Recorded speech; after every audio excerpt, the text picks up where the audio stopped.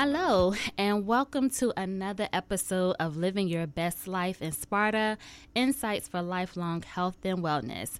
I am your host, Shaniqua Good. I am so excited for my next guest that we have. When the Campus Wellness Committee had thought of the idea to have a podcast referencing all things health and wellness, we had sent invitations to professors who may be interested in being guests on this podcast. And so I have no other than Dr. Curiel, who is a Norfolk State professor in Sociology Department and Urban Affairs. Welcome. Thank you, Shaniqua, and it's good to be here. Happy Mother Earth Day, and thank you for having me. Yes. Thank you so much for being a guest. And today I'm excited to learn something new. And so when you had mentioned that, hey, I have an idea for a topic, I was all over it. Because today we are talking about edible weeds and plants. Correct? Oh, yes. And I call them beautiful plants because they are super nutritious. They literally grow like weeds, and I think there are so many medicinal benefits that they bring to us. They can help heal us. They're just very loving plants. Okay. From the Creator. Right. So can we make sure that we're separating the plant weeds from, we're not talking about marijuana, we're talking about actual plants that grow in gardens. Am I correct in saying that? Well, these plants just grow. And so a lot of people don't want them, which is amazing to me, that you would not want something that can help heal you so well and more nutritious and beneficial than something you buy in the grocery store. Okay.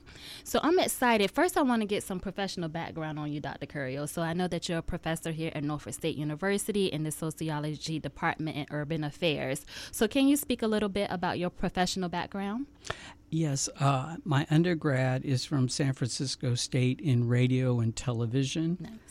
And then I have a master's in ethnic studies from San Francisco State, which has the only college of ethnic studies in the United States. Okay.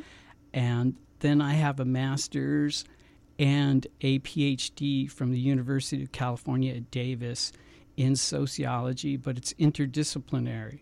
And so I was one of the graduates of the first social theory and comparative history program. So I'm qualified to teach like business classes, anthropology, history, and I do those things here at Norfolk State.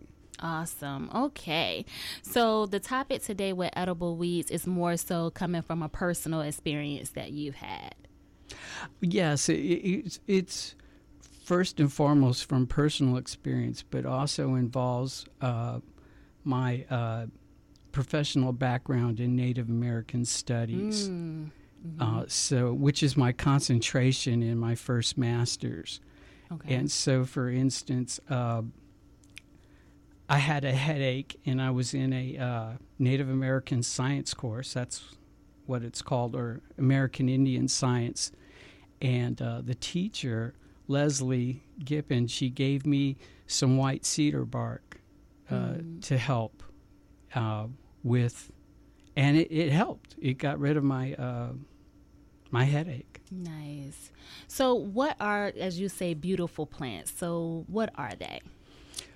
Well, as a child, I remember my mom and my sisters cooking, because I wasn't allowed in the kitchen much.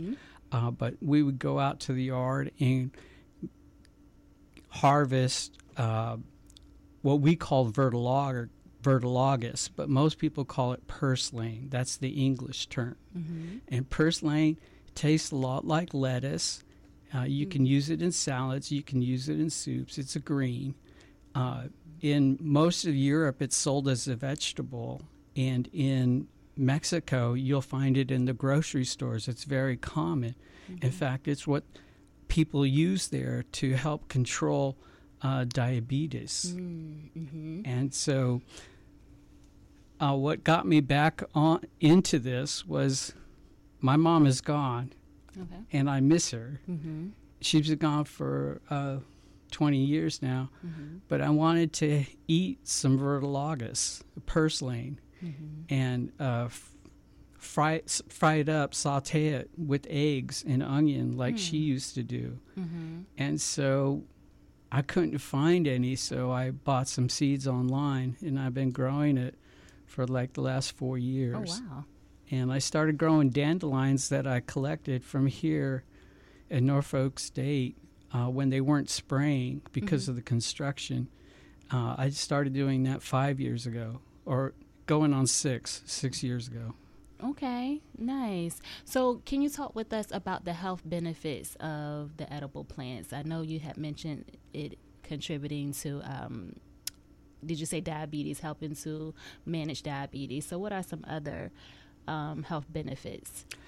Well, I'm been having problems with blood sugar my entire life, and since my mom died, I've had problems with hypertension. And a medicine woman told me, you need to open your heart. She said, you've closed your heart off since your mother died. And hypertension and diabetes is a huge problem in not only in the Native American community, but in many communities of people of color. And so hypertension and diabetes, these are the number one issues that, like purslane, vertilagus, and dandelions help to control both of those. And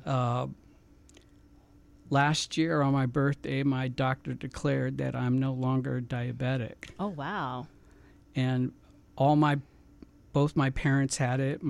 Most of my grandparents died from it. They all had diabetes. And most of the men all had hypertension. And I've gone down from, what do they call it, zone 2 or whatever they've got, where it's high. Yes.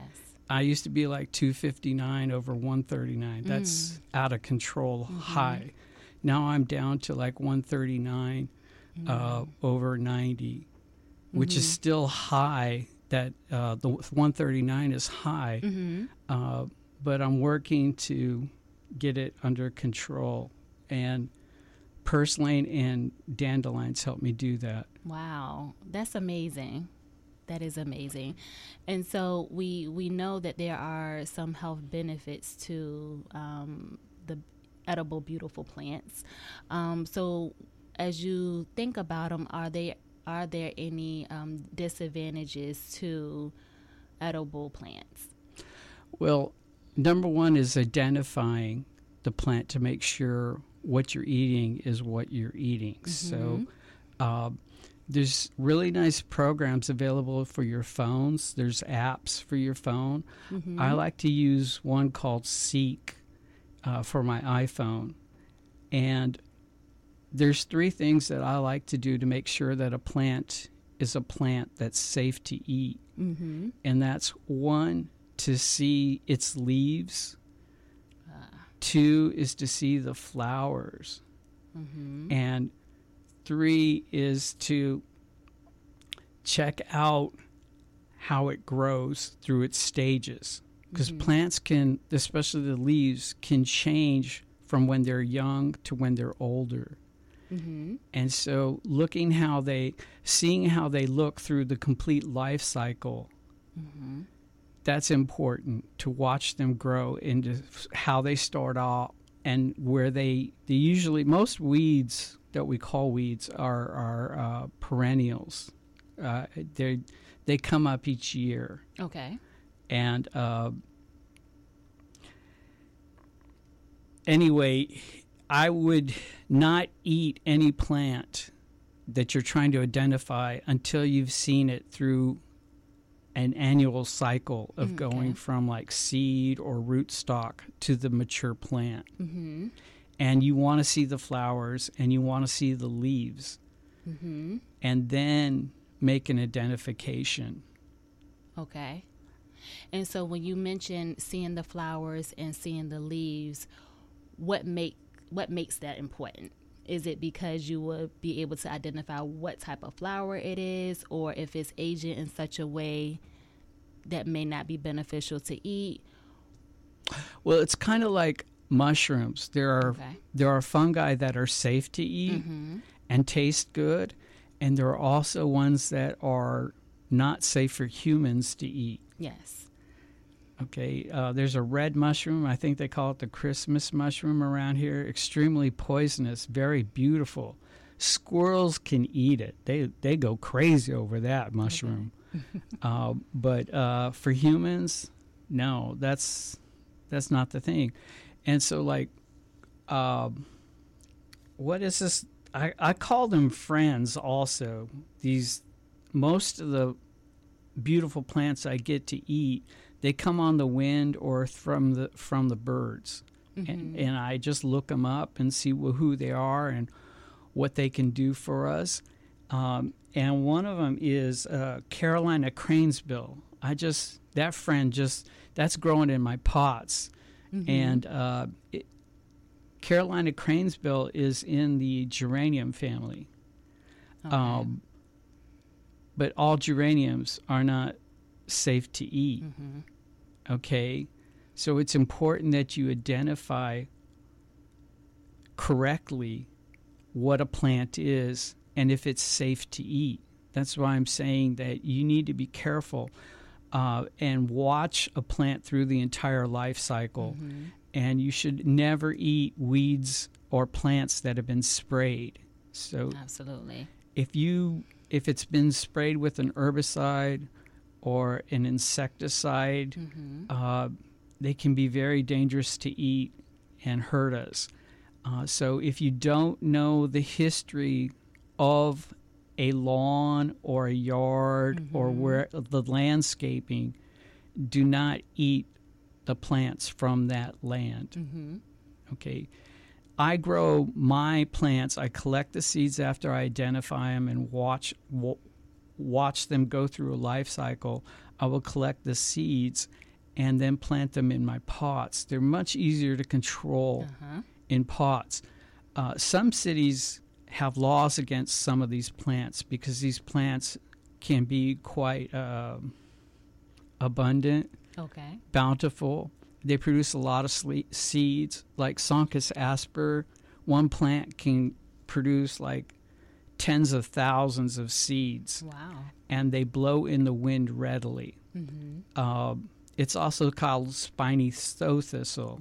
Okay. And I really enjoy the taste of those leaves immensely. But anyway, I pick the flowers after they've germinated. They've been pollinated. And so that helps to keep them under control. And I have them in pots. Some of these plants your neighbors are not going to want to have them near their yards. There's a lot of prejudice against most of these plants. Okay. Purslane is illegal in several cities in the United States. Okay. So when you buy the seeds, you're supposed to check to see what the civic laws are. I think this is entirely discriminatory. I think there's some racial discrimination because of who usually eats this. Okay. It's usually like Italians and people from Mexico. And there's been historical discrimination against both these groups. Okay. The seeds do not blow in the wind. Okay. But the plants do produce a lot of seeds, but they fall on the ground. Okay. So when I think about the plants too, I'm thinking, this is what I'm envisioning. You pick the plant and then you eat it. And I'm sure that that's not the only way in which you eat a plant raw. So what are some ways in which you incorporate the edible plants into your diet? Is it recipes, salads? What does that look like for you? Well, most of these plants are greens, and they're considered herbs. Okay. And so you treat it like a green, like a lettuce or a arugula, or a collard green. So like curly dock has big leaves and is in season right now. And so I will use those in a salad, but this morning I used them in a soup. And so if you need some greens somewhere, like on a hamburger or a sandwich, you can put them in a sandwich or a soup or a salad. Nice. Curly dock, it's also called yellow dock, is very bitter. And so you need to compensate. Well, if you like that taste, you don't. You can just eat it. But to me, it's very bitter, which to me, that's just a flavor to work with. Okay. And so I want to usually have something like if it's a salad, I'll use some balsamic vinegar, which is usually sweet, to put on it, because that sweet taste with the bitter, they usually complement each other very nicely. Nice. Okay, so dinner at your house, right? Yeah, come on over. Okay, well, are there any final thoughts that you would like our listeners to know about edible, beautiful plants? They're easy to grow. You can grow them in containers. Okay. My grandma used any container she could, and she would grow the most beautiful container gardens using coffee cans, trash cans, plastic painting buckets, just any container. And she would grow things in sand. I'm serious. I think I never understood that. She could just grow stuff in the sand. But a lot of these plants, like broadleaf plantain, which are on campus and in most of our yards, these plants used to be in every medic's pouch, like in World War I. Okay. Because those leaves, broadleaf plantain, they are antiseptic, and so they kill bacterias and viruses, and they also promote healing. A lot of these plants are high in vitamin C, A, and K, and have a lot of antioxidants. They're amazing, and we should be eating them, in my opinion, and I am. And I'm no longer diabetic, according to my doctors in the diabetic center at East Virginia Medical. And my blood pressure is going down. I'm losing weight. A lot of these plants can help people to control their weight. And also, like horseweed, this is part of my medicine because you can use it for like indigestion, and it works really well. In fact, if you use Pepto-Bismol, a horseweed will often is more effective. Okay. Awesome. Okay. And so we hope that you all have learned something today. Of course, you want to make sure that you're doing your research before incorporating anything into your diet, making sure that if you're under the care of a medical provider, that you are in conversations with them about your interest in incorporating edible plants into your diet. But thank you so much, Dr. Curiel. You definitely provided me a lot of information and new information. Yes. Can I add one more thing? Sure. Because you brought it up, and I think I need to say it. I consulted with my doctors before I proceeded with this program of using beautiful edible plants and to stop taking the drugs I was taking. So definitely consult a doctor and be aware that there are sensitivities. You could be allergic to any kind of plant. Absolutely. Thank you so much. And this podcast was definitely timely. Thank you for tuning in into Living Your Best Life in Sparta, Insights for Lifelong Health and Wellness. I am your host, Shaniqua Good, and remember to take a moment to practice self-care. This edition of Insights for Lifelong Health and Wellness is brought to you by the Norfolk State University Campus Wellness Committee and produced by the Center for Public Health Initiative at Norfolk State University.